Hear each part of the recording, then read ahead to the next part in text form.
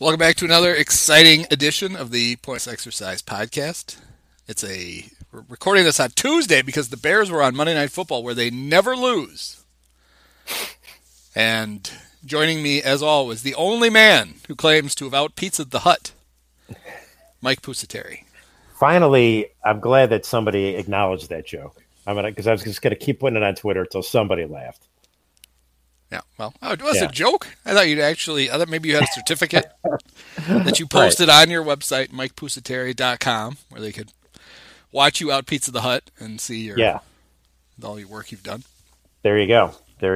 Thanks for slipping in the website. I appreciate it. So we found out, I didn't know this, because I think it's a made-up stat, but we found out that the Bears had the most wins on Monday Night Football from 2010 until now.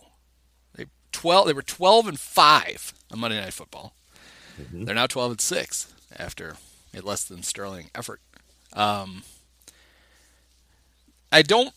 smart guy would have looked this up, but last year, now Matt Nagy had never lost on Monday Night Football, but last year they played the Redskins on Monday Night Football. Yeah, the football team. You mean?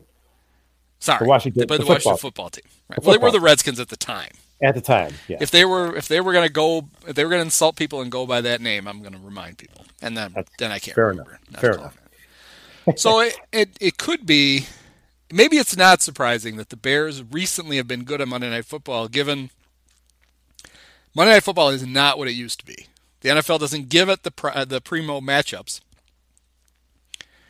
so I give the Bears somebody they can beat. But they apparently were 12-5 or whatever they were. Now they're worse. This was a game you were going to go to, even though you didn't go and you didn't buy a ticket. Do you think you could still demand a refund for the ticket you would have bought, considering how bad it was? I'm not going to rule that out. I think I might be able to. Yeah, I think you could. Yeah. You get a refund in absentia. Send a memo to Stan Kroenke's hairpiece. Right. See. So another piece of info that we learned during the broadcast was apparently I was off on the cost of the stadium.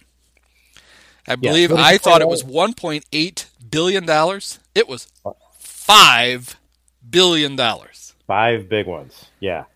Now that's not like, I thought the house cost $190,000. It cost $500,000. That would be embarrassing. You'd be off. But how do you spend $5,000 million, which is what $5 billion is? Yeah. On a football stadium with a canopy, which is what they built. Not since Bugsy Siegel built the Flamingo has there been such an overage at the construction of a building. All I can tell you is from what it looks like, it looks worth every penny of that $5 billion. Yeah. The thing looks pretty cool. And I was there. I was at the last Bears-Rams game last year. Yeah. That was at the Coliseum. Yeah. That's probably not worth $5 billion, the Coliseum. The Coliseum is incredibly unimpressive. You would think it'd be so much cooler than it is, but as a stadium, it's really bad. Yeah, it's always just from watching it on TV. I've never been there. It reeks to me of old Soldier Field with a torch. That's about it. Yeah, with maybe even fewer amenities. Because the basic idea of the two stadiums was the same, and they were built originally for the old multi-purpose stadium. This was not, we're going to play baseball and football in one. This was, we're going to play football in this, and we're going to have track at field, and we're going to, the 101st Airborne is going to be able to, have all their equipment on the field, and it'll be fine. Soldier Field at one point could seat 130,000 people.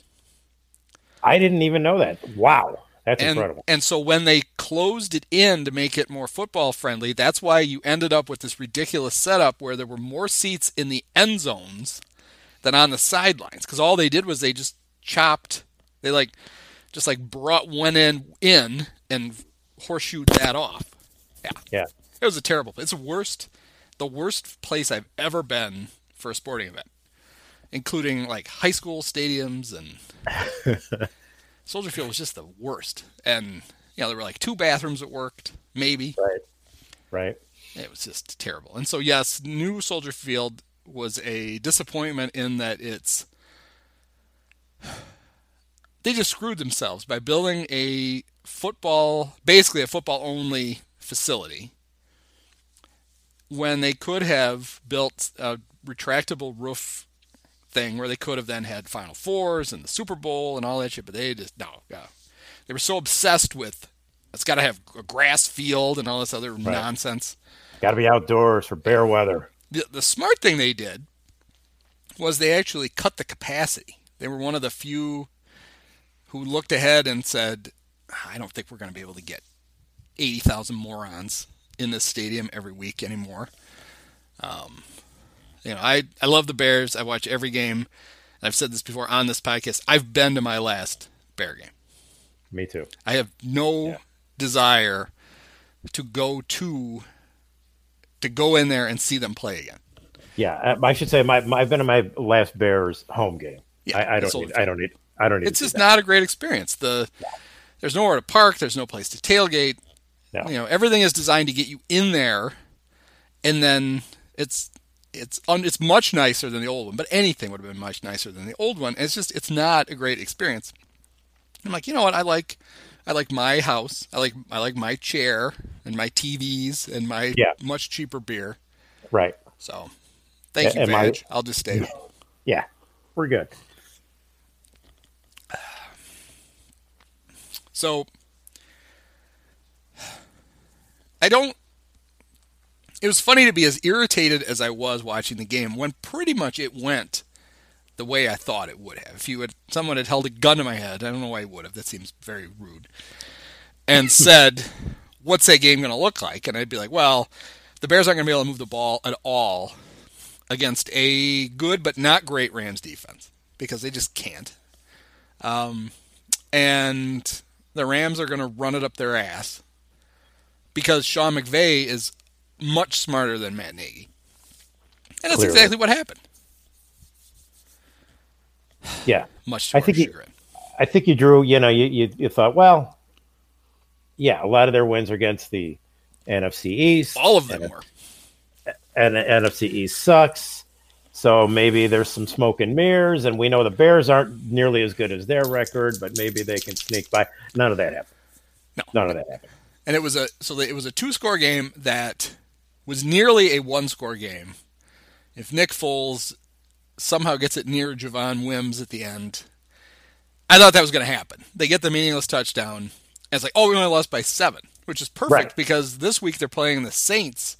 And last year against the Saints, they were down 36-10 and scored 15 points in the last 2 minutes, of which the Saints could give a shit that they did that. And when you look at the score, you're like, it wasn't that bad. But it was that bad. I felt like they were going to do that again. And everybody would look at it and go, well, they went on the road against the Rams. They only lost by a touchdown. It's like, no, they got dominated. Yeah. They got dominated by the Colts and only lost by 8 points. But they were never going to win that game. And they were never going to win the one last night either, which was infuriating. It all comes down to this. How often can we complain about the exact same thing, but maybe forever, considering they're going to do the same thing all the time. For at least 16 games, probably. Their inability to run the football basically cripples their offense. Mm-hmm. Because they can't do any of the other stuff that he wants to do if the other team is like, well, we don't have to worry about him running it. When every team in the league has figured this out, and figured this out a while ago, that they don't have to worry about the Bears running the football. They're not going to commit to it. Yep. And then as soon as they get down, then of course they can't run; they have to pass. And so then it's just they just make themselves not even a one-dimensional team. They're like a zero-dimensional team.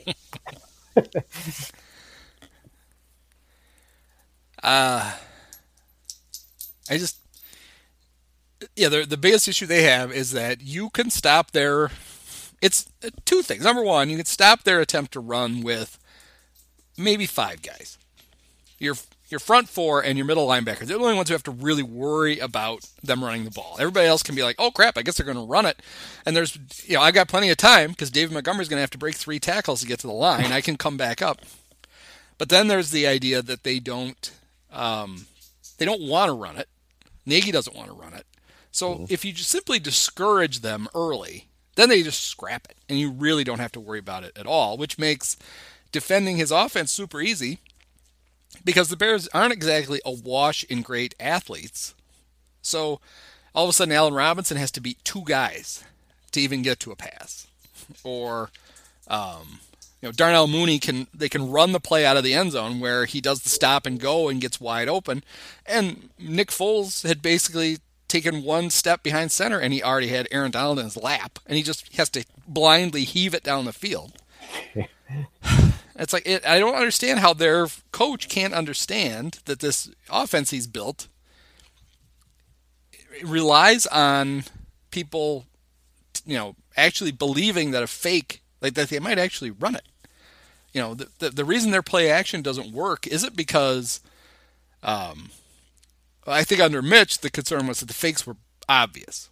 Even Peyton Manning had that thing where he showed that when Mitch was going to pass, he blew through the fake so fast you could tell he's not really handing it off. Right. Nobody's buying his fake. Right. Right. Foles doesn't do that, but they just don't buy the fake because they're just not worried about it. It's like, all right, give it to that guy. We don't give a shit. We'll tackle him. Right. He's going to get 3 yards maybe. Yeah. Yeah. Right. And that's why they can't get a deep shot because the safety's always sitting in the middle of the field, basically just there to take it away.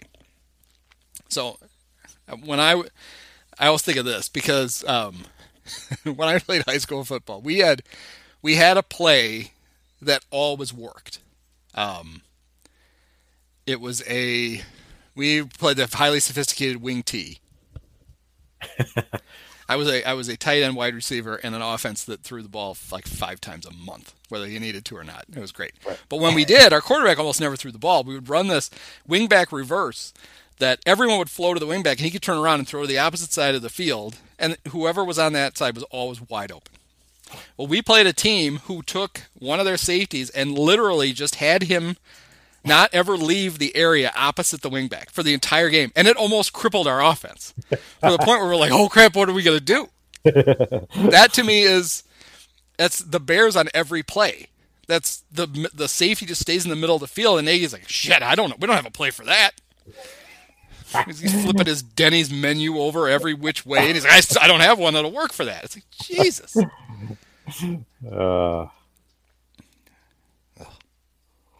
Well, they're probably not going to figure it out now. I mean, they've had enough time. Nagy's had enough time with this team. If he hasn't got it figured out, it's just we're just going to hope the defense outscores the offense in every game from now on. Which I love that. It was like, man, you could tell you didn't do any research on the Bears before you took the job. Right. This is a team with 80 years history of the defense outscoring the offense pretty much every week. Right. They went to a Super Bowl. They went to 2 Super Bowls with defenses who outscored the offense. Yes. Right. But normally those defenses are at least complemented by good special teams. We don't even have that. No. We've got the furthest thing from that. So yes, I don't know if you could tell from Twitter that I get irritated by the return games of the Bears. Yeah. And I did like the fact that Steve Levy said every time, Cordell will always bring this out. And of course he did. I love that. Yeah, he said with the first kickoff return, Steve Levy was all over that. Yeah, if Cordell's going to return that one. If you're a kicker and you kick the ball through the end zone against the Bears, you should be fined your entire game check. Right. You just cost us 7 yards. Because most teams, like when you watch the Bears, and I think Frodo can only kick it that far. Mm-hmm. They do it the way most teams do, which is they want that ball to just barely get into the end zone. And then make that returner go, oh, shit, I think I can get past the 25 and bring it out. With the Bears, the idea is, because Cordell is good, it's pin him as close to the back line as possible. Right. He's going to bring it out. He can't help himself. Right. And now you've got an extra 10 yards to try to get down there before he can. And he's had, maybe 2 decent kick returns all year. He had one against the Falcons, which was pretty important. I don't even remember the other one. And then I always just assume it's going to be at the 18. And last night, the law of averages, first he was at the 17, then he got to the 19. It's like, well, of course that's where he's going to end up. The 18, yeah. And the first one, he came out to the 28 or something, maybe. And you're like, all right, well, I guess for all that effort, you would better. The risk of fumbling or there being a penalty is not worth the 3 yards. No. So if you get to 28, a good special teams coach is like, okay, that wasn't worth it. You should not have brought that one out. With the Bears, they're like, oh, it's 3 extra yards. Way to go. Right. Completely worth it. It's like, no, that's not completely worth it. Especially, I'm sure Demetrius Harris is on the kick return team. He's just begging for a penalty or for a ball to hit him in the head or something awful to happen. Yeah. I was laughing towards the end of the game, like, one of the Rams kick returner. He sees it's going to bounce like 2 yards into the end zone. He's already running towards the sidelines. He's not touching that. Yeah. So I'm like, oh, that would be nice if the Bears did that on occasion. Cordarrelle's around the sidelines going, what the hell's he doing? He could have got that to the 26. or the 14, more likely. I mean, I know without knowing for sure. The Bears have basically told Cordarrelle, bring them all out because you're our weapon. Yeah. So it's worth it. Just bring it out. And it's like, well, that would be fine if he was routinely getting out, even if he just got to past the 30. Routinely. If he got past the 25 routinely. Then you'd be like, all right, I guess that's probably worth it. Yeah. But I think he's only been past the 40 once all year. They've played 7 games now. It's not working. And I'm not saying that it's all his fault. I doubt that the Bears special teams are super savvy at blocking and actually giving him, room to maneuver, but it doesn't work. Right. So it doesn't make any sense to do it over and over and over again. No. But he's the least of their worries on the return team. Well, he's the gold standard compared to Theodore Ginn II, who has just gotten. I made fun of him right away. It was very clear in the first game after they played Atlanta. I guess that was Indianapolis. He didn't want to be returning punts. And the one that he kind of ran up on and then literally like at the last minute threw his hands up and caught it over his head like a pass. That was basically him saying, I don't fucking want to do this. I just don't want to. Here. Catches it, like throws it to Chris Tabor and says, I'm done. And they have continued to run him out. He just doesn't catch the punts at all. He returned 1 for 6 yards against the Bucs. I don't even remember it. I remember all the other ones he didn't bother to catch. And then 5 punts last night. 5 of them. All of them inside the 20. All of them where at least fair catch it so that it's not going to bounce to the 2. Right. He would get right under the punt, look at it, and go, fuck it, I'm not catching that. And then just run out of the way. Every time. Yeah. I mean, he made their kicker, the punter, the star of the game. Yeah. Aaron Donald, after the game, is like, oh, this guy, player of the week right here. Right. And I was like, why was there no analysis as to why isn't the guy, and Ted doesn't play offense anymore, so he's basically only active 2 return punts. How did 3 Monday Night Football announcers not spend 10 minutes going, why won't the punt returner return a punt? I mean, you have to expect it's like Roger Dorn. You expect to see him on the sidelines with his contract, going over it and going, no, my contract says I don't actually have to return the punts. I just have to stand back there, and then I'm getting the fuck away. It's not worth. I'm not getting hurt playing for this team. I'm sorry. Well, that would be okay if Nagy then took it and pissed on it. But he doesn't seem to have any idea that his punt returner he would take is it not and returning punts. Flip it around, see if he had a play on it somewhere. Wait a minute. We ran this one when I was a real estate intern. Yeah, this was a play I drew up on the back of somebody's closing contract. It's like, no, Andy Reid hated this play, but I'm going to run it now. Andy told me it's the dumbest fucking play I ever saw. Let's run it. We're going to run it twice in a row. That's great. Yeah.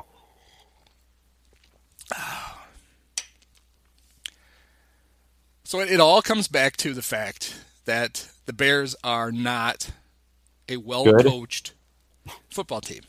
And I had an argument with some guy on Twitter last night. I don't know why I do this to myself. Who was basically like, yeah, it's all the coach's fault. Oh, you're a moron. And I'm like, I feel like I'm an equal opportunity blamer. Like, I'm free to blame everybody. Right. And yes, I acknowledge the Bears are not exactly chock full of talent on the offense. But I'm not going to give the head coach, who's in his third year, who was brought here to modernize the offense, who's clearly had input into every personnel move since he started. 3 years in, I'm not going to be like, wow, they clearly just don't have the guys he needs to run his offense. It's like, well, if that's true, that's still an indictment on him, because Ryan Pace is at least asking him, who do you want? Right. But even if it's not, the job of a coach is to take what you get and make something out of it. And this is not that. And the most alarming thing is we've seen enough games now to know they changed quarterbacks. They didn't change anything else. They still run the same plays. So you can't tell me that if you're maximizing the skills of your quarterback, that you look at Mitch and then you look at Nick Foles and you're like, I can run exactly the same plays with these two. No adjustment needed here. We got the one guy here who just runs around and is completely inaccurate. And then we got this guy here who can't run at all, but at least somewhat accurate. But the same plays, that's perfect. My offense is so good. It doesn't matter what your style of play is. You're going to be able. It's like, Jesus. And it always shows up in the little things. Like, so they have a 3rd and 10. Javon Wims runs an out. He runs it 9 yards. Catches the ball. He is going towards the sidelines and never makes even the token stick the ball out, try to for a second get it over the line so that the refs are like, okay, I guess that's forward progress. He just falls out of bounds a yard short. Yeah. So that's terrible. That should be a complete indictment on the Bears, on the University of Georgia, on whatever high school team Javon played for, because somewhere along the line, someone told him it doesn't do us any fucking good on 3rd and 10 for you to run 9 yards. Go 11. Even if it takes a split second longer to get out of your break, at least if we get the ball to you, it's going to be a first down. Yeah. So there's that. But then it goes even beyond that, because the refs spot the ball in the wrong spot. They give him a first down. Clearly didn't get there. Yeah. And the Bears are just hanging out in the huddle, just chatting it up, completely unaware that the Rams are like, oh, fuck, he didn't get a first down. I wouldn't even close it. We've got a perfect angle, by the way. It gave McVay a tremendously long time to finally just fine, they're going to overturn this. Yeah. Where the Rams, on the other hand, any play that looked remotely like they're immediately at the line of scrimmage. Not just the Rams, any other NFL team, any team the Bears play is like, oh, shit, we better snap this before somebody challenges it. The other thing the Rams did last night that the Bears could not figure out was, now it used to be the first couple of years of the Sean McVay offense with the great Jared Goff, they would get to the line as quickly as they could, because McVay would want to talk to Goff until, with 10 seconds left on the play clock, they shut the communication off. Quarterback's on his own. So he would want to get to the line and basically play quarterback for Goff. He'd basically tell him, all right, it's this defense, we're going to go here. And then it would cut off and he'd snap the ball. Well, I don't know if they've been doing it all season. What they did last night was they purposely hung out in the huddle extra long, and then would run to the line and then would immediately snap the ball. While the Bears are like, oh, here they come. Oh, shit. When they catch you doing that once, it's like, that's pretty good. They were doing it over and over again. And the Bear defense every time looked shocked that they didn't get to the line, have the quarterback point at the middle linebacker, do all the other crap. And then, it's like they weren't necessarily, at some points, they were just running no huddle. Right. But a lot of the times they were actually running extra long huddle. And then frantically coming to the line and running a play and catching the Bears unaware. Mm-hmm. It's like, okay, when that happens to you maybe twice in a game, that should be a pretty easy fix, which is to tell all the guys, hey, they're probably going to snap it right away, so let's be ready. Huh? Yeah. Well, and let's go back for a second to the previous play we were talking about. So you got the third down and 10, doesn't make it. They challenge. It's 4th and 1. First of all, the Bears line up to go for it, which on their own 20. Absolutely no business doing. And then because of their own stupidity, a false start saves their ass. Yes. And they were forced to punt. Because it was... I mean, you can't tell because the play was getting blown dead immediately. But it didn't look like... Because they ran a quarterback sneak. And it didn't look like they got enough of a surge for Foles to reach the ball out over the line. We didn't really see it. So I joked on Twitter that they're in the huddle, and they're like, "Oh shit, he wants to go for it. We can't make this." They're like, "Hey, Rashad, go off sides." So he does. Okay. Saving themselves from their coach. Because then we found out later when he went for it on a 4th and 1 that his other option for a play was brilliant. Now, I couldn't understand when they decided to go for it. It's like, fine, you're at that point in the game where punting it back to them isn't going to do you any good. But your left guard is out for the season. Your center has left the game early. You now have great... Harry Hiestand is gone, but he left all the guys on the Notre Dame line that he coached who aren't Quentin Nelson. All the guys who weren't the good one are on the Bears. Like Alex Bars is the backup at left guard. Sam Mustipher is playing center. And it's like, okay, well, I know they can't run the ball. I know, and the Rams know, they can't run the ball up the middle. So clearly this is going to be a pass. Oh, no. Not only do they run the thing they never run, they run a sweep. It's a pitch. It's not even just a sweep. It's a pitch. The toss sweep, yeah. They run it to a side of the field where they're somehow got outnumbered on their own side. They intentionally ran it to one side of the field and had one less blocker than defender. Yeah. And so Cordarrelle catches it 5 yards in the backfield. Now he's got to gain 6 yards from where he caught the ball. But he's also going to have to break like 6 tackles to get back to the line of scrimmage. He doesn't get back to the line of scrimmage. He ran the ball 3 times for a yard. So he averaged a foot. That's what you're looking for. Every time he gave the ball to Cordarrelle, he got you a foot. We want our guys to average 1 foot per carry. It's the new thing.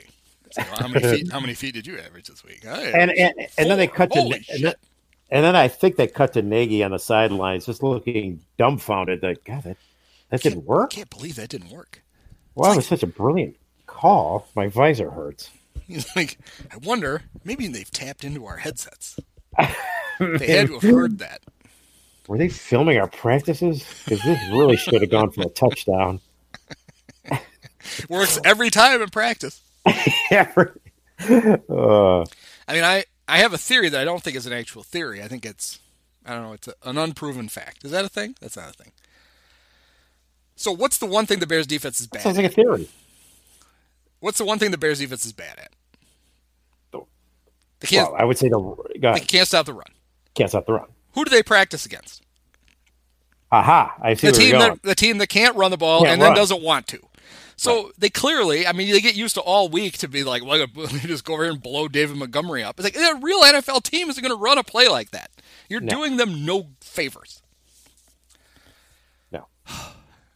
Then we had so it's 10-3 in the second quarter, and it's one of those games where like if the defense doesn't give them the ball at like the 10, at least once, they're going to be out of this game in a hurry.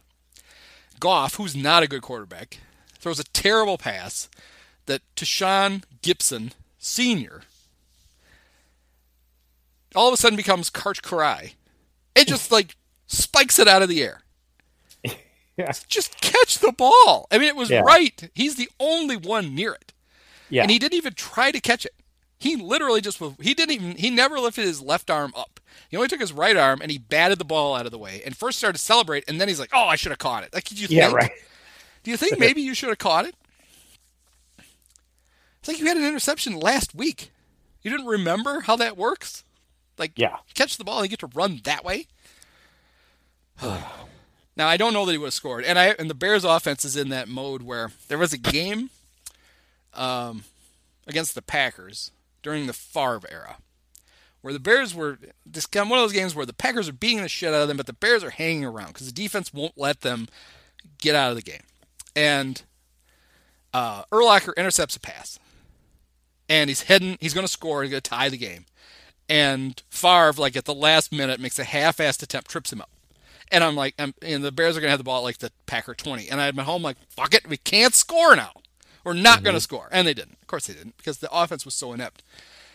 That's if Gibson had actually caught the ball and not scored, I would have had the same reaction last night, which was, well, I guess we'll get a field goal. Maybe. First and goal at the 1. I'd be like, well, at least we're in field goal range.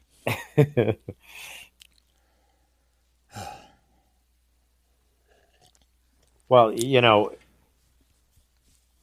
the Bears don't have a Johnny Munt to pull out when you need a secret weapon to overcome all of your deficiencies. Johnny had he had a couple of catches, and he had the one where he's in the middle of the field, and it looks like Danny Trevathan can tackle him just short of the first down. Yeah. And they showed this play on Comcast or whatever they are, NBC Sportsnet postgame, which last night, the added brilliance of Dave Wanstead. Just what I wanted to see. I'm sorry I missed it.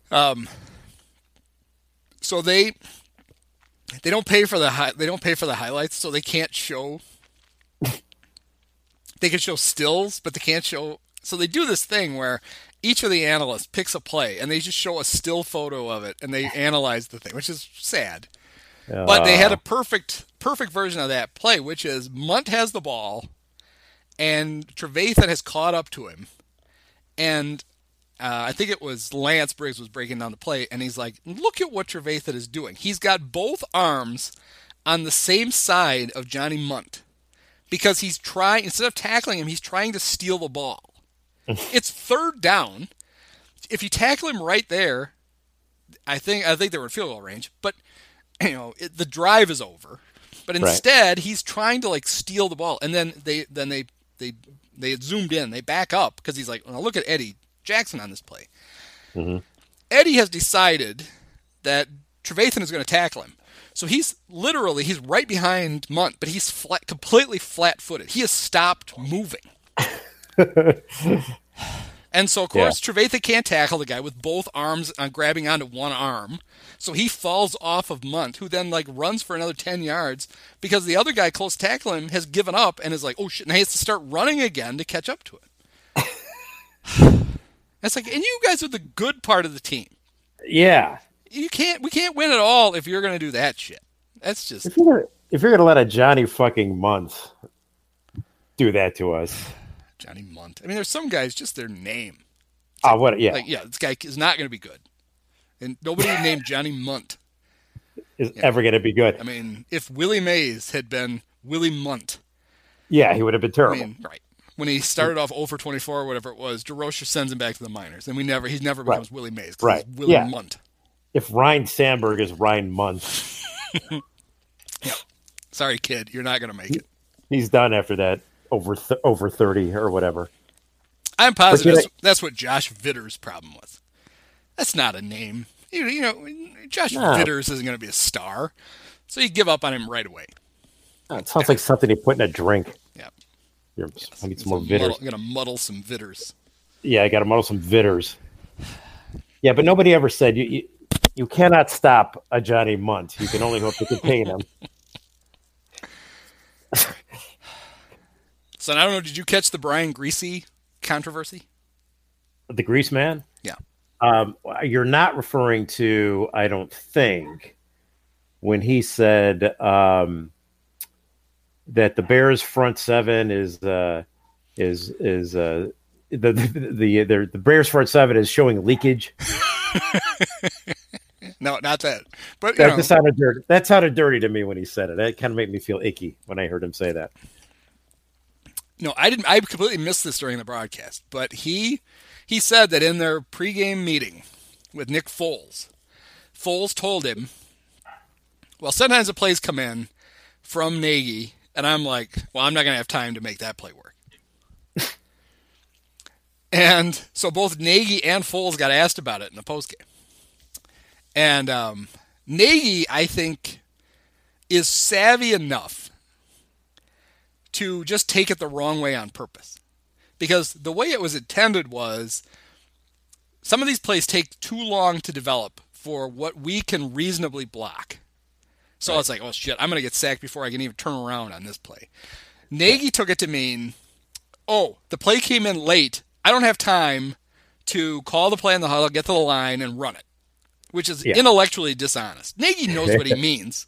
He means it's just like the Harrison Ford's criticism of the script for the original Star Wars. Apparently, while they're filming a scene, and he looks at George, and he goes, "You can write this shit, but nobody can read it out loud, or nobody can say it." So it was this. That's the same idea, which is you could sit and you can draw this play up on the grease board and go, "This is going to be amazing," and we're going to go out here and none of it is going to work because the play you drew takes 11 seconds for everybody to run through their stuff, and after 2 seconds, I'm going to have Aaron Donald's head up my rectum, and it's not going to work. Right. So they pushed him on a little. I think it was the great J.J. Stankovitz.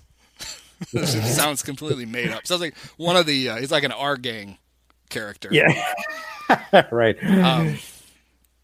He's the one who asked him the question, and so he didn't let Nagy off the hook completely. He's like, "Well, are you sure that's what he?" He's like, "Well, Nick and I have a great relationship. I'll ask you about it. I'm sure it's it's fine." All right, we're on the same page. We're on the same page. So they get Nick, who then immediately gives it away that he clearly said it to Greasy because he's like, "Oh, that's what he said." I don't think that's what I meant. It's like, that's exactly what you meant, which is the clown with the visor has drawn up this mad scientist offense that can't be executed. Like, you can make it work in the lab, but you can't make it work out in the field. So Right. It's like the opposite. It's like the opposite problem that McMahon would complain about. McMahon complaining about Dick's plays being so basic and obvious and stupid. Yep. I call the sweep to Walter. I get up to the line of scrimmage. There are 9 guys over on that side of the field. So I call the fullback dive to Suey. We get the first down, and Ditka goes ballistic on the sidelines, not understanding why his dopey play. And of course Peyton is like, keep doing what you're doing. I don't want to run into that shit. Yep. And this is the opposite. You have Matt Nagy designing some futuristic play that can only walk in zero gravity that nobody can execute. All right, so in this play, but with the same reaction. Right, on this play, all we need is for the center to chip Aaron Donald. He's going to need to probably knock him down and render him motionless for about 3 seconds. Then he's going to run down and block. We need the center then to be able to get out there and take out the weak side safety. It's like, okay, who is center? Who's playing center? Yeah. Demetrius Harris has to run a 3-4-40 past everybody on defense. This is some play you got here, Matt. So last year the Bears had no tight ends. Ben Broniker was getting playing time. And as far as I know, Ben Broniker's only job on the team was to intentionally take a false start when they were trying to burn extra time before a punt. He did that like 4 times. It's like that's what you get the Ivy League guy to go, all right, it's before 5 minutes. If I'm offsides here, the clock will restart. We can run another 40 seconds. That was like Broniker's job. Right. Didn't have anybody. Well, this year, they've got a surprisingly rejuvenated Jimmy Graham. I thought that was a terrible signing. They still overpaying him, but he's competent again. Yeah. They have Cole Kmet, who they spent a second-round draft pick on, who looks like he's actually good. And we're drawing up shit for Demetrius Harris. Yeah. It doesn't make any sense. Even the great J.P. Holtz is a better player than Demetrius Harris. So Demetrius is the 4th-string tight end.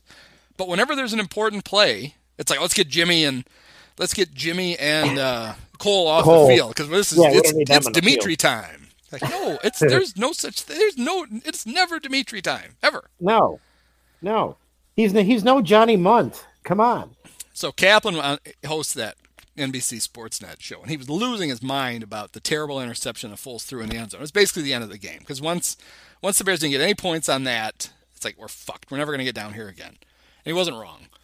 Right. But Alex Brown, I think, was the one who pointed out that Nagy substituted before that play. He took Kmet and Jimmy Graham off the field. They're at the 9-yard. No, it wasn't even first and goal. It was like 2nd and 4 from the 9.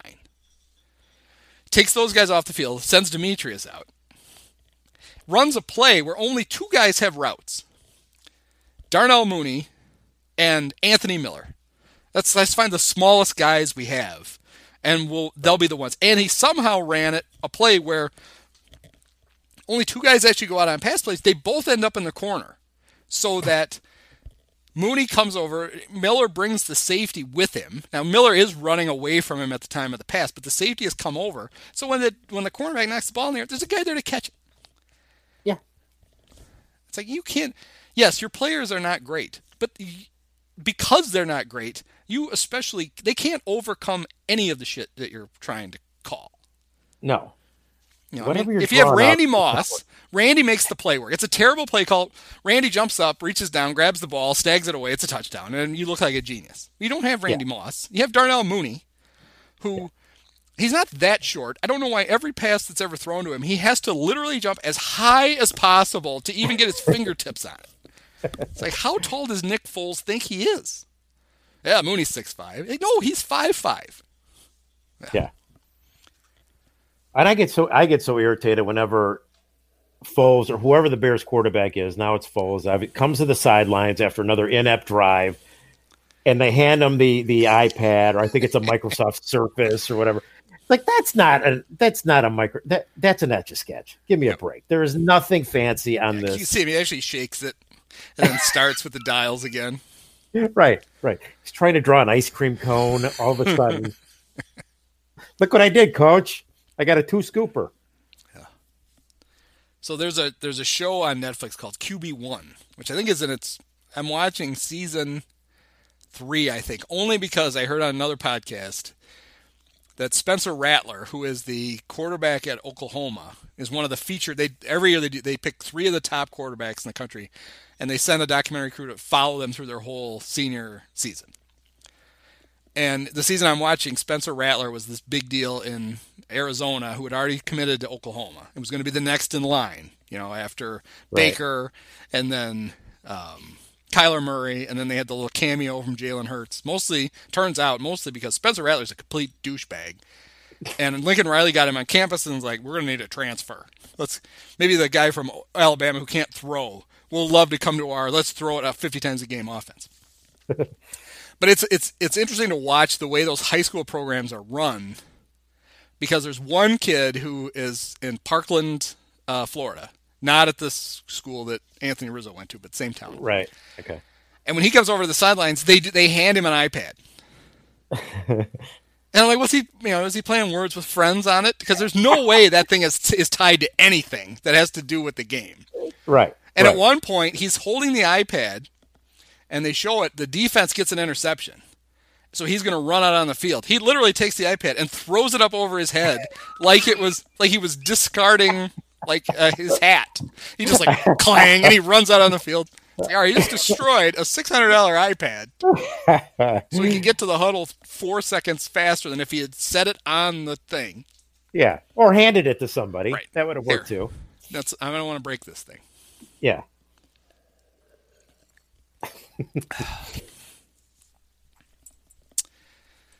So anyway, the Bears are they're 5-2 now. With a win, they would have had the best record in the NFC, and would have had tiebreakers against the Tampa Bay and the Rams, which will come in handy if you don't win the NFC North, which they're not going to. Right. But they didn't do it. And so while I was fighting off a troll on Twitter during the game, he kept throwing Nagy's record at me, saying he's a bad coach. God. He's 25-14.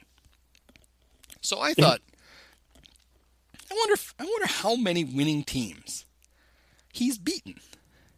So I went back and looked. And I would say the number was shockingly low. Even I didn't have great expectations. I counted figuring I'm going to prove a point. I'm going to say that in 3 seasons he's beaten 14 teams with a winning record. Oh no, I was way off. In fact, my initial count was wrong because I gave him credit for an extra one, forgetting that when he beat the Packers, the only time he's beaten the Packers, that they had already fired Mike McCarthy and Joe Philbin was the coach because they were 6-10. So it's 8. 8. And it's only, he only beat 2 last year and 1 so far this year. So in the last 2 seasons, he's beaten 3 teams with winning records. And of the 8, half of them are the fucking Vikings. And half of those are from a year they were 8-7-1. So they were a tie in Green Bay away from him only having 4 wins. Well, I guess it would be 6 because those 2. Only 6 wins. So what it proves is what I've always thought, which is when the Bears play a team with a good coach, he puts them at a tremendous disadvantage. Yeah. Well, and you could go even further and say, okay, of this meager total of wins, how many were because the offense really carried the day? Yeah, that was the other point, which was he's been given a team with a great defense. Right. So a winning record should be assumed. Yeah. Half the team is unscrew-upable, and he doesn't coach them. He made a point of the fact that I'm not going to mess with Vic Fangio. I'm going to let him coach that half of the team. When Vic left, he hired Pagano. He hired Chuck Pagano, Chuck Strong, and basically said, you coach that half of the team. I'm only going to worry about this half. Yeah. So if he's obsessing over this half of the team for 3 years, why is it so bad? Why is it getting worse? It's not like, well, they've stagnated. They haven't stagnated. No. Their only good offense was part of 2018, his first year. The offense was terrible last year. It's worse this year. Right. Right. So then he gets to the point. We can defend him just quickly on saying he also was stuck with Mitch. And so that we could pin right on the general manager. But now I know these jobs are hard to get. And if somebody offers it to you, you're going to take it, especially if you're a wannabe half-assed offensive coordinator for the Chiefs, who Andy Reid wouldn't let call plays until the end of a season. When he finally lets you call it, you call plays during a playoff game where you blow one of the biggest leads in playoff history because you wouldn't run the ball, which is Well, who'd have thought that would have been a problem? But it's not like Mitch wasn't the quarterback when he took the job. He knew who he was getting. His job was to make Mitch a quarterback, and he's like, oh, yeah, we worked Mitch out before we decided not to draft him. We weren't going to pick him no matter, even if he fell to us at 15. Like, no fucking way we're taking Mitch. He's like, I can't wait. We're going to be great. So it's not like he came into that, he knew what he was getting. He wasn't caught unawares. No. He brought Chase Daniel with him. Yeah. When the Lions had it was their turn to have the wild comeback against the Falcons last week, and Matthew Stafford runs off the field all excited, and I'm like, who is that goober who's running alongside next to him? I can't place him? I was like, oh, it's Chase Daniel. That's how I could place him. Football Nick Swisher, Chase Daniel. So. This week they get the Saints. Mm-hmm. A team that they played last year without Drew Brees. Teddy Bridgewater was the quarterback. And it was the game where the Bears famously ran 7 times for 17 yards. Impressive. The next week was the week where they actually had run. They actually ran out of the eye to try to establish a running game, which actually kind of worked.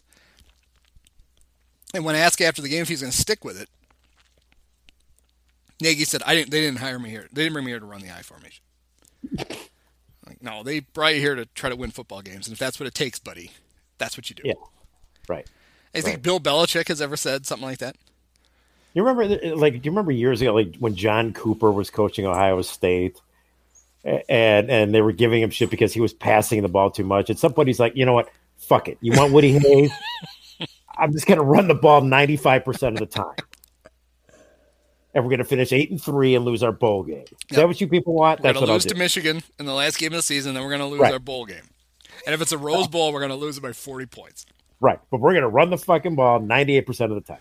Yeah. My nickname for John at the time was John Cooper Melonhead.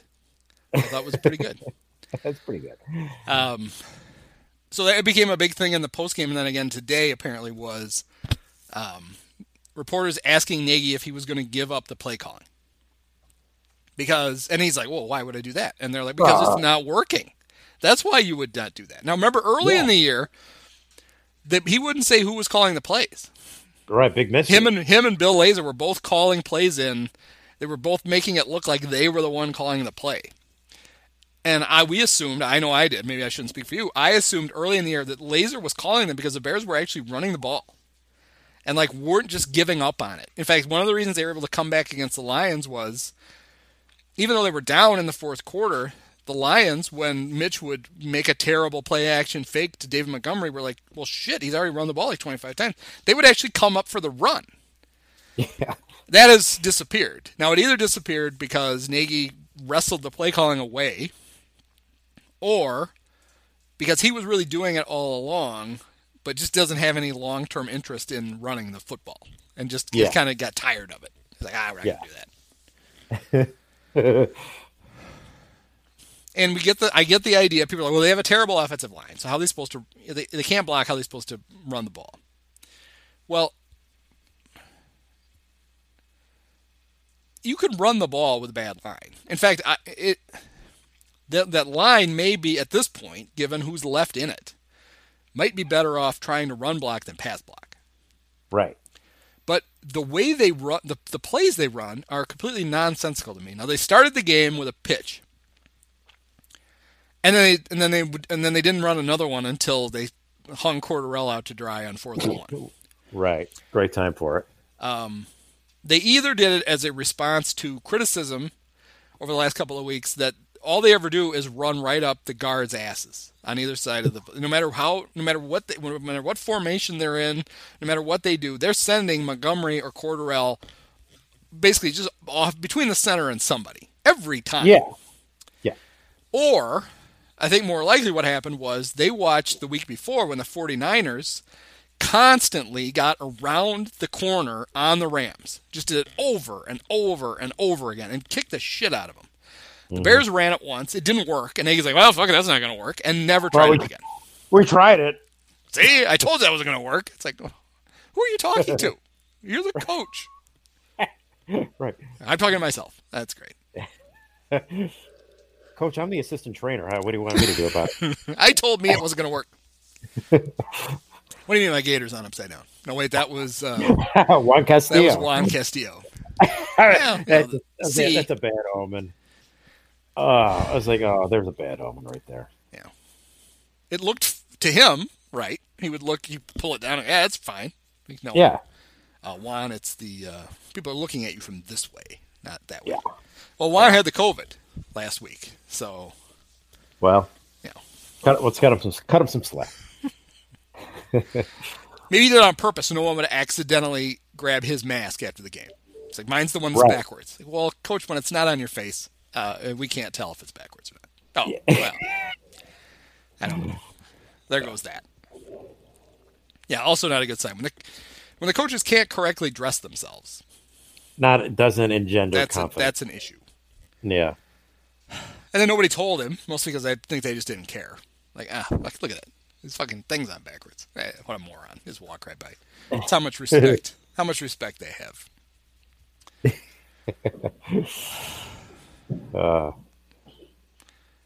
So, this is the stretch of the season that we knew would be toughest for them. They have to play. They go to LA, they come home to play the Saints, and then they go to Tennessee next week. Mm-hmm. Which, or 2 weeks. I don't want to see them try to tackle Derrick Henry. I can't imagine what that's going to look like. So I'll put that out of my mind for a week. The Saints, this is a very winnable game for the Bears because the Saints defense is bad. That's what the Bears need. They need a bad defense to try and move the ball against. Drew Brees can't throw the ball 5 yards in the air anymore. He just can't. See, I have a hard time because I'm a Drew Brees guy. I know you are. And he was a great quarterback, but he can throw anymore. Well, what kind of wind are we expecting? Do we know? Hopefully brisk, but it won't be. And he'll throw for 485 yards. But they also, it seems unlikely they're going to have Michael Thomas, who's had quite a season. So he signed his huge contract, played in the first game, had a high ankle sprain. and said, "I'm a fast healer." I love that. And then you'll even get like Adam Schefter. Well, he's a notorious fast healer. It's like that's bullshit. Nobody heals faster. Yes, right. He's not. Yeah. You know. Yeah. I'm a fast recoverer from a heart attack. No, that doesn't make sense. Yes. He's not Wolverine. You know, it's not like he's. Maybe he could tolerate pain, so he's like, I'm good enough to go. I mean, but he didn't heal any faster than anybody else. No. So he claimed he wasn't going to miss any games. Well, they put him on IR because this year with COVID, it used to be IR, you either were out for the whole season or after like 8 weeks, you could designate 1 or 2 guys to return. Well, this year, you could put guys on a 3-week IR. So like, he's going to be out 3 weeks. Matter. Yeah. Put him on IR. Right. So he goes on IR. He doesn't want to go on IR. While he's on IR, he punches a teammate in the face. Gets suspended for a game that he couldn't play in anyway because he was on IR. So he just didn't get paid. So now he's going to come back, and in practice, right before his comeback, in a walkthrough, he pulled a hamstring.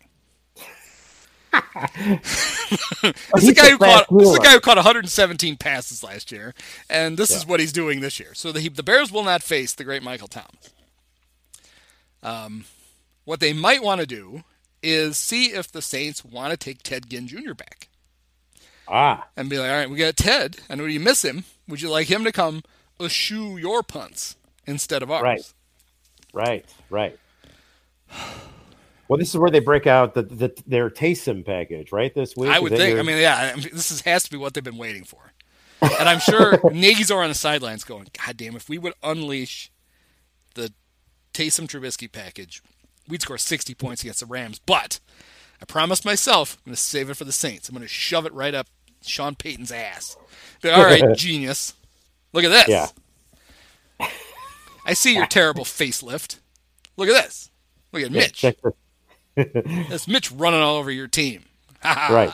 So, yeah, I'm excited about that. I can't wait for the Mitch package to come in. That sentence has never been uttered before in English language, I don't think, by the way. All eyes are on Mitch Trubisky's package. What? All eyes are on the Mitch package coming in. No, I don't want to see any of that. Yeah.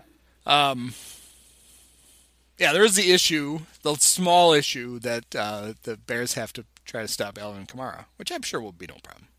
Because running backs don't give them any problems. No, not at all. But I would say if they don't, I know you're 5-2. Shouldn't be a must-win at 5-2. I think this is. Feels it's not going to be Tennessee. You're going to lose to the Packers twice. That's pretty clear. Because that's just the Bears. That's what the Bears do these days. Yeah. And they're objectively a better team. The Packers are. Right. So that would be 4 more losses. Now all of a sudden, you have 6 losses. Yeah. I'd like to think that the Lions are going to gift the Bears another win because they're the Lions, but I kind of doubt that. Mm-hmm. In fact, had the Lions not given away that game in spectacular fashion to the Bears, they'd be 4-2. So you might well lose that. At some point, the Vikings, you're not gonna win every game over the Vikings, right? So there's 8 losses. That's not good. That's if you split with the Vikings. Yeah. But win next week, get things rolling, get Nick, back comfortable. So he's throwing for 400 yards every week like he should. Right. Or at least 180 without 3 picks would be nice. Well, but you're right. This is a pivotal game. I would say, as ridiculous as it sounds, if they win Sunday, they're going to the playoffs. If they lose, even with the extra playoff spot, I think they're going to find a way to not go to the playoffs. They're going to start 5-1 and miss the playoffs. That's how pivotal I think this is. So nothing is on the line except for everything on Sunday. I should be writing the promos for Fox. Yes. I wonder who they'll get. I wonder if they'll get Aikman and Buck for this. Ooh, that would be exciting. Let's see, what other big games do we have Joe Buck in the NFC? Yeah, Joe's got to be exhausted. He has, yeah. Well, he had the day off yesterday. Thank God. I don't know how he was able to survive, but let's see. Atlanta, Carolina. You think they're sending Joe and Troy to that? I would not think so. Minnesota, Green Bay at 1? No.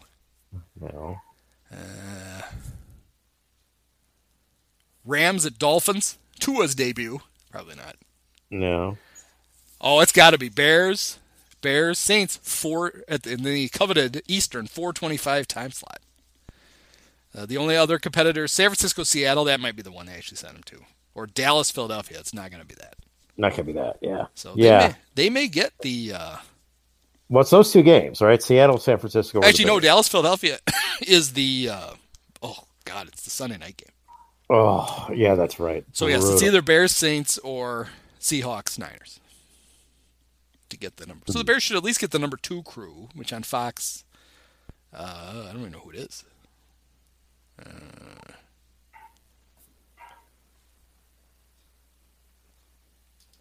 I don't know who that is. I don't know either. Hopefully Dick Stockton and somebody, but I don't think he's number 2. I don't think. No. Well, they're going to do throwbacks to be Nick and Leslie. Dick and Leslie are going to do the game. Talk about their divorce. It's going to be great. Well, we have something to look forward to. See who it'll be. The Kenny Alberts. God, I hope Kenny is not on the Kenny and Vilma, the house band for the Bears. Yeah, because it's not Moose anymore. It's not Brenneman. No, we know that. Oh, Charles Davis jumped to CBS, so it's not him.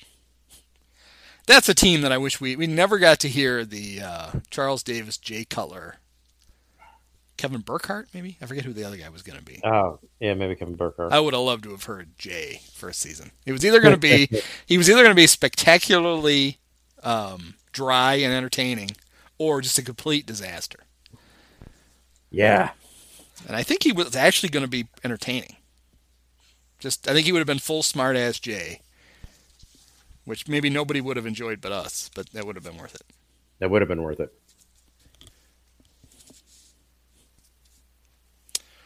All right, so do you have any idea what the spread is? Saints Bears.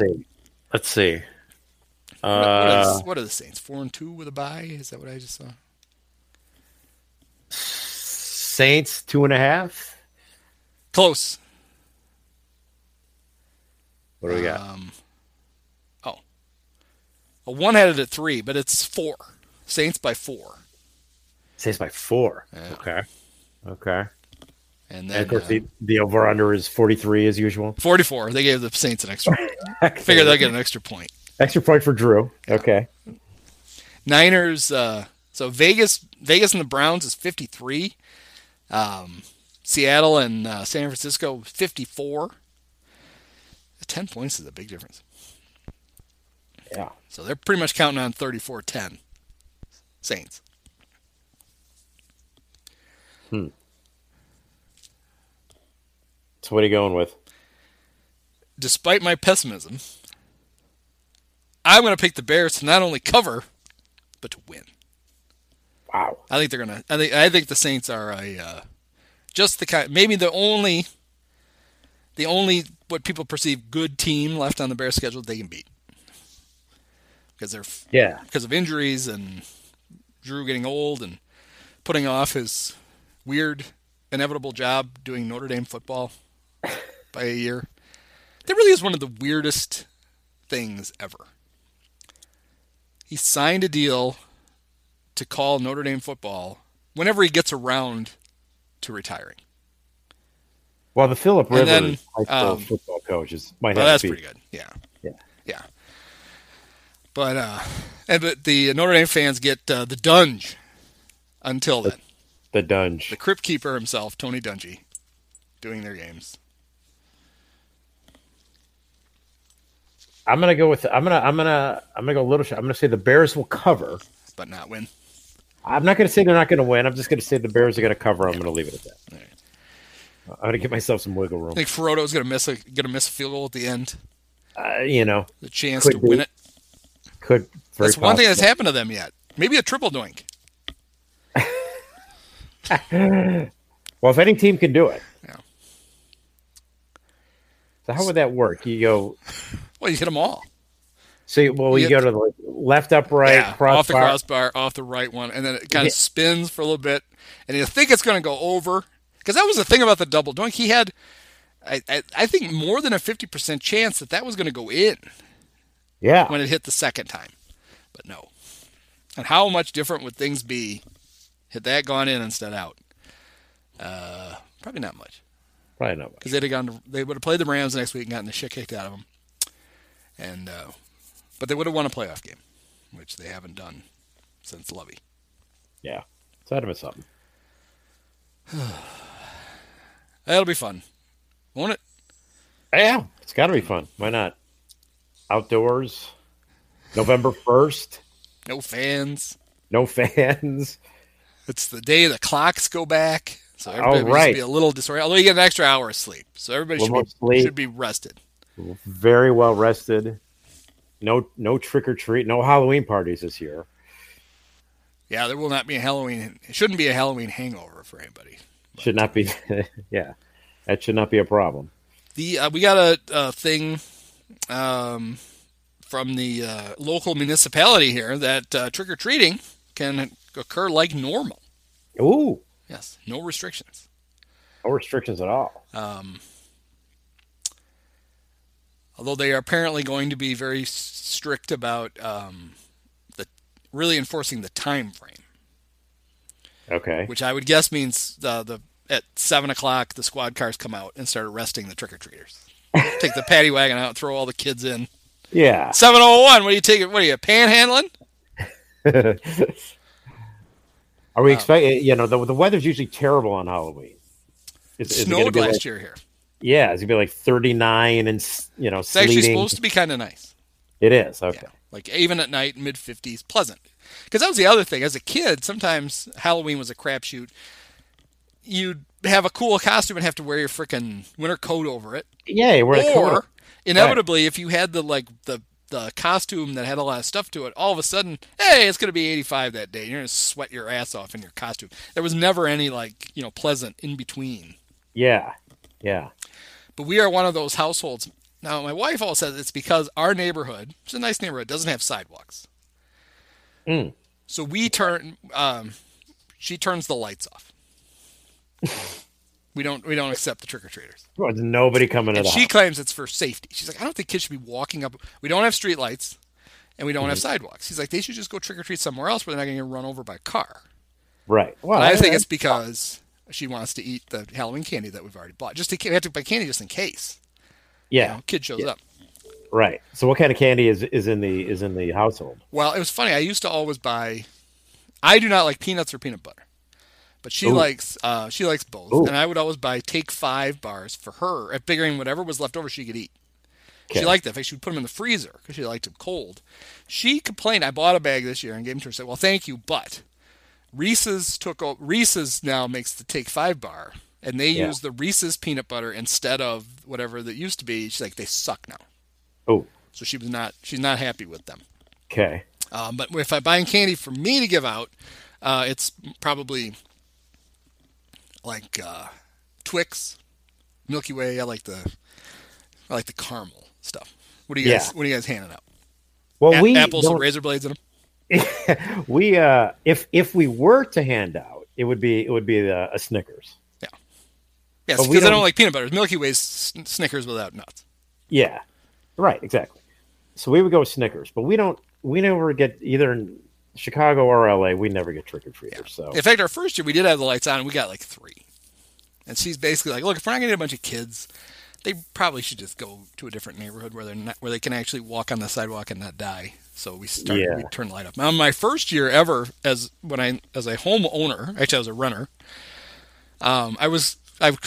I had no idea. I was in this little town. Actually, it was a little town I grew up near, but I was living in town. I had no idea how many trick-or-treaters I was going to get. I ran out of candy like a half hour in. Oh, my God. So I'm like, oh, crap. Wait, what were you giving away that year? Was that the problem? Was there like hey, no one's giving away? Yeah, well, I was giving away. I was giving out beer, and the kids were very excited. I ran out of beer about a half hour in. Actually, no, that was a thing. Like if I knew the dad, and a lot of times I did, the kids got candy, the dad got a beer. That was They would get a so it was the same. It was the same four families. They came back. They came back 35 times. Right. Okay. So I actually at one point I'm like, I'm gonna get egged or something. So I shut the lights off and I zipped over to the grocery store. Well, they had been wiped out. So then I went up to one of the gas stations and bought like some stupid like bag of like the little bitty, like the Mr. Goodbar and Hershey's, whatever. The only yeah, those things. Yeah, gave those out. Still ran out of candy, but the last kids were getting like Pop Tarts. I was like going through the Cool Ranch Doritos, not in a bag, just like 3 chips. Would you like some mutton? Yeah. I'll wrap it in this napkin. Just bring the napkin back someday. There you go. Yeah. So yeah, I learned the hard way not to run out of candy. But after that in that little town, we got a lot of trick or treaters, and then the other places we've lived, we really haven't had very many. Which is fine, I guess. Especially it's especially irritating with 4 dogs. They go crazy anytime the doorbell rings. Yeah, they go nuts, right? So then you have to throw them out, and they're running around the backyard, and they can hear the kids in the neighborhood. So the part of our yard has a chain link fence, and they could sit at it and see the street. So all you'd end up with is the 4 dogs sitting at the chain link, barking at everybody who goes by. Yeah. I like to think they're actually just like making fun of the kids' costumes. Only I can't tell what they're saying. Right. You know. Like, oh yeah, Iron Man. Yeah, whatever. Yeah. But so that's Saturday. Saturday, big night. It's good. Nothing like a big night of no fun. Big night, yeah. And I wonder how many we'll even get, even if we did have the lights on. It's maybe more than normal because there are some not safe parts of this town. Like the trunk or treat thing is really popular. So like you go to like the neighborhood, like you go to the Y, or you can go to the go to your neighbor, like a church that's near you, and they just have cars with the trunks up. Yeah. And somebody like sitting on the trunk. So the kids, instead of going house to house, they basically go car to car. And they go through one parking lot and they come out with like 8 pounds of candy, and they're all happy. Okay. And it's allegedly safer. They're not doing it. That's one of the things they can't do. I was gonna say, I can't do that now this year, right? Yeah. You can only do house to house trick or treating. So, which doesn't seem that safe either. But whatever, I guess. I think the idea is it's easier to be distanced. Yeah. I mean, if you're in a parking lot where the cars are like one spot away from each other, you're going to have bottlenecks and kids. Although everybody should have a mask on because it's Halloween. That's true. Yeah, you just throw Baby Ruth at them as they walk by. So I'll set the over under at 9 trick or treaters. So are you gonna go over or under? That you're gonna get? Or that No, you. Yeah. If I had the lights on, I think it would be under. I think we maybe got like 3 families with a total of like maybe 6 kids the time we did it, and that's when she's like, you know what, just turn the lights on. Okay. All right. So let's say 9 kids will be and you're gonna go under this year. I would go under. Well, we're gonna have lights off. We're not getting any. Oh, you're definitely going lights off. Yeah, we're not. Oh, okay. Especially this year. We don't want them giving us COVID. That's true. That. I don't care about it. I don't care about being a risk to them. Yeah, you don't play trick or COVID. Yeah. That's no fun. Well, and she works at a Boys and Girls Club, so she, I'm sure on Friday she'll give the kids candy taken care of. They don't need to come. They don't need to come begging at our house. Right. It's unseemly. All right. Well, the only other thing that it's kind of depressing is that the World Series is either going to end tonight or tomorrow. Yeah. And then we've had this nice kind of glut of sports ever since they came back. There's been a lot of stuff on, and that's going to be pretty much over. We're going to be all football and nothing because the NBA can't decide. Now it sounds like they're thinking maybe they will try to do Christmas. Right. But they're not given the guarantee. They might not come back till Martin Luther King Day, which is middle of January. Right. Hockey has no freaking clue when they're going to come back. Yeah. That's Baseball weird. will be lucky, I think, to leave spring training on time. So we're about to hit a nice, a not nice stretch of nothingness. So it's gonna be Netflix time again pretty soon. Whoops. Although I did, and Mike and I are going to talk about this tomorrow on Remember This Crap podcast. So I'd been complaining on this podcast and on that podcast about the fact that the one game I really wanted to do like a deep dive on and do why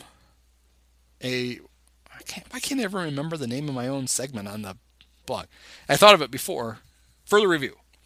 I wanted to do one of those where I go through and make fun of the old game thing. It was a perfect week for it because it's the Saints-Bears NFC Championship game in 2006.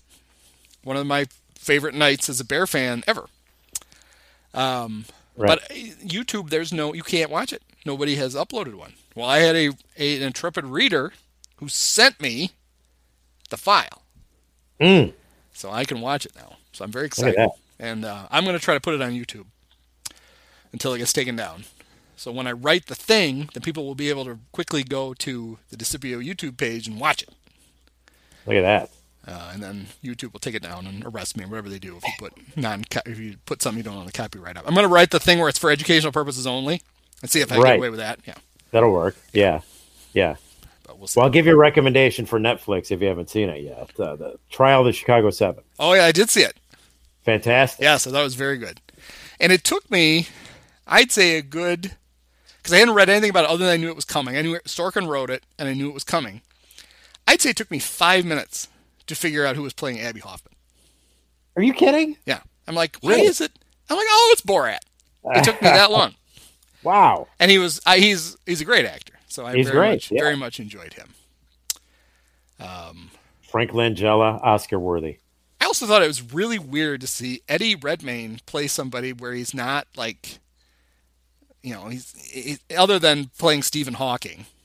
Yeah. He's always like this kind of like, muttering, stuttering, unconfident guy or whatever in everything. And then to see him actually playing, he's like, hey, I'm Tom Hayden. I married Jane Fonda. I don't know it. I don't know it yet, but I'm going to. I thought that was pretty good. And so I don't know if you ever read, this was assigned reading in college, and I've kept the book ever since because I loved it. Mike Royko wrote the book Boss. It's about the original Mayor Daley. One of the highlights of the book is there is, running through it, there's William Kunstler's cross-examination of Mayor Daley. Nice. And it's tremendous. And it's about the riot. It's about all kinds of stuff. But I, for whatever reason, thought that happened during that trial. So watching the movie, I'm like, oh, I can't wait to see who they got to play Daley. Right. And it's like, oh, that's not from that trial. Yeah. But I also did not realize what a complete hatchet man the judge was, Julius Hoffman. Yeah, me neither. And I saw an interview. You knew he was bad, but the way Frank Langella just So Frank Langella was getting interviewed by Christiane Amanpour the other day. I saw it on Twitter, and she basically said, "Well, it seemed odd that in this whole movie there wasn't like a scene where you saw like another side of him or whatever." And Frank's like, "Well, there's a pretty good reason for that. There wasn't one. There was no side. Yeah, we didn't need it. You didn't need a shot of him being nice to his puppy or whatever." He's like, "That's not what he was." And he goes, I think people think I exaggerated how he was. He's like, if anything, I may have been too toned down at times. Right. Yeah, I thought that was really good. It was awesome. Yeah. It was awesome. Yeah. So you can watch it, and you can watch QB1. Actually, don't watch QB1. Spencer Rattler is as big a dick as I'd heard he was. So it's been established to me. I don't need to watch the rest of them. So don't watch QB1. But if you could watch, I'll give you Showtime as a documentary about the Comedy Store. Oh. Which is phenomenal. And you will learn, if you did not know already, connecting the two, that Michael Keaton, of course, plays Ramsey Clark in the movie. Michael Keaton started out as a stand-up, which I did not even know. Yes, I didn't know that. You knew that. Okay, yep. So you see, you'll see some old Michael Keaton footage at the Comedy Store. Oh, good. Yeah. He it was why his early movies were, a Night Shift and whatever, because he was a comedian breaking in. Yeah. Yeah. And of course, he turns out to be, not just funny, but a great actor. He's Batman. So he was promoting the Trial of Chicago 7, which I thought was funny because I was glad I didn't know he was in it. We've ruined it for whatever else. But when they get to the... Because you hear about Ramsey Clark over and over and over again, and all of a sudden they go to meet him and Michael Keaton is playing him. Yeah. So he's on Colbert, and he's talking about... Colbert asked him if he remembered the first time he voted. And he's like, well, yeah. He said, I do, because I was 18 years old. I was in Pittsburgh. And my dad was his dad had some kind of connection to politics. Yeah. So he gave... so Michael Keaton was... What? I'm being distracted here by my dinner arriving. Oh, nice. Okay. We should wrap it up anyway. Yeah. So let's tell this last story. So he says he's going to vote. So his dad basically says, all right, you're going to vote. Here's how you vote. And he's like, I know how to vote. He's like, no, I'm not telling you how to vote. I'm telling you literally who to vote for. So here are the people to vote for. He's like, okay, fine. Yeah. So he goes, I get there and I'm voting and I'm like, oh yeah, I remember this. I got to vote for this. I got to vote for this. Because you get to like water commissioner. And I'm like, I don't remember who I was supposed to vote for. He goes, my sister is in there with me at the same time. And I'm like trying to talk to her and like, that wasn't going to work. So I just left it blank. Like, I don't want to vote for the wrong guy, whatever. So I vote. On my way out I asked my sister, I'm like, who was supposed to vote for her water commissioner? And she's like, Mary Smith. Don't worry about it. Not a big deal. So 2 nights later, we're sitting at the dinner table. And my dad goes, how about that water commissioner race? Mary Smith losing by 1 vote. And he goes to Steven's like, hand to God that actually happened. I look over at the table and my sister's like, she's like, look down. Don't look up. Don't look up. It's great. Yeah. All right. Well, that's good. All right. So Bears Saints. Bears Saints. All it is the game that will determine the rest of their season, even though it's only week. That's all it is. 8. But, yeah. All right. Well, we'll talk to you after that. I look forward to it. All right. All right. Very good. Thanks a lot, Mike. Thank you. Many of us have herpes.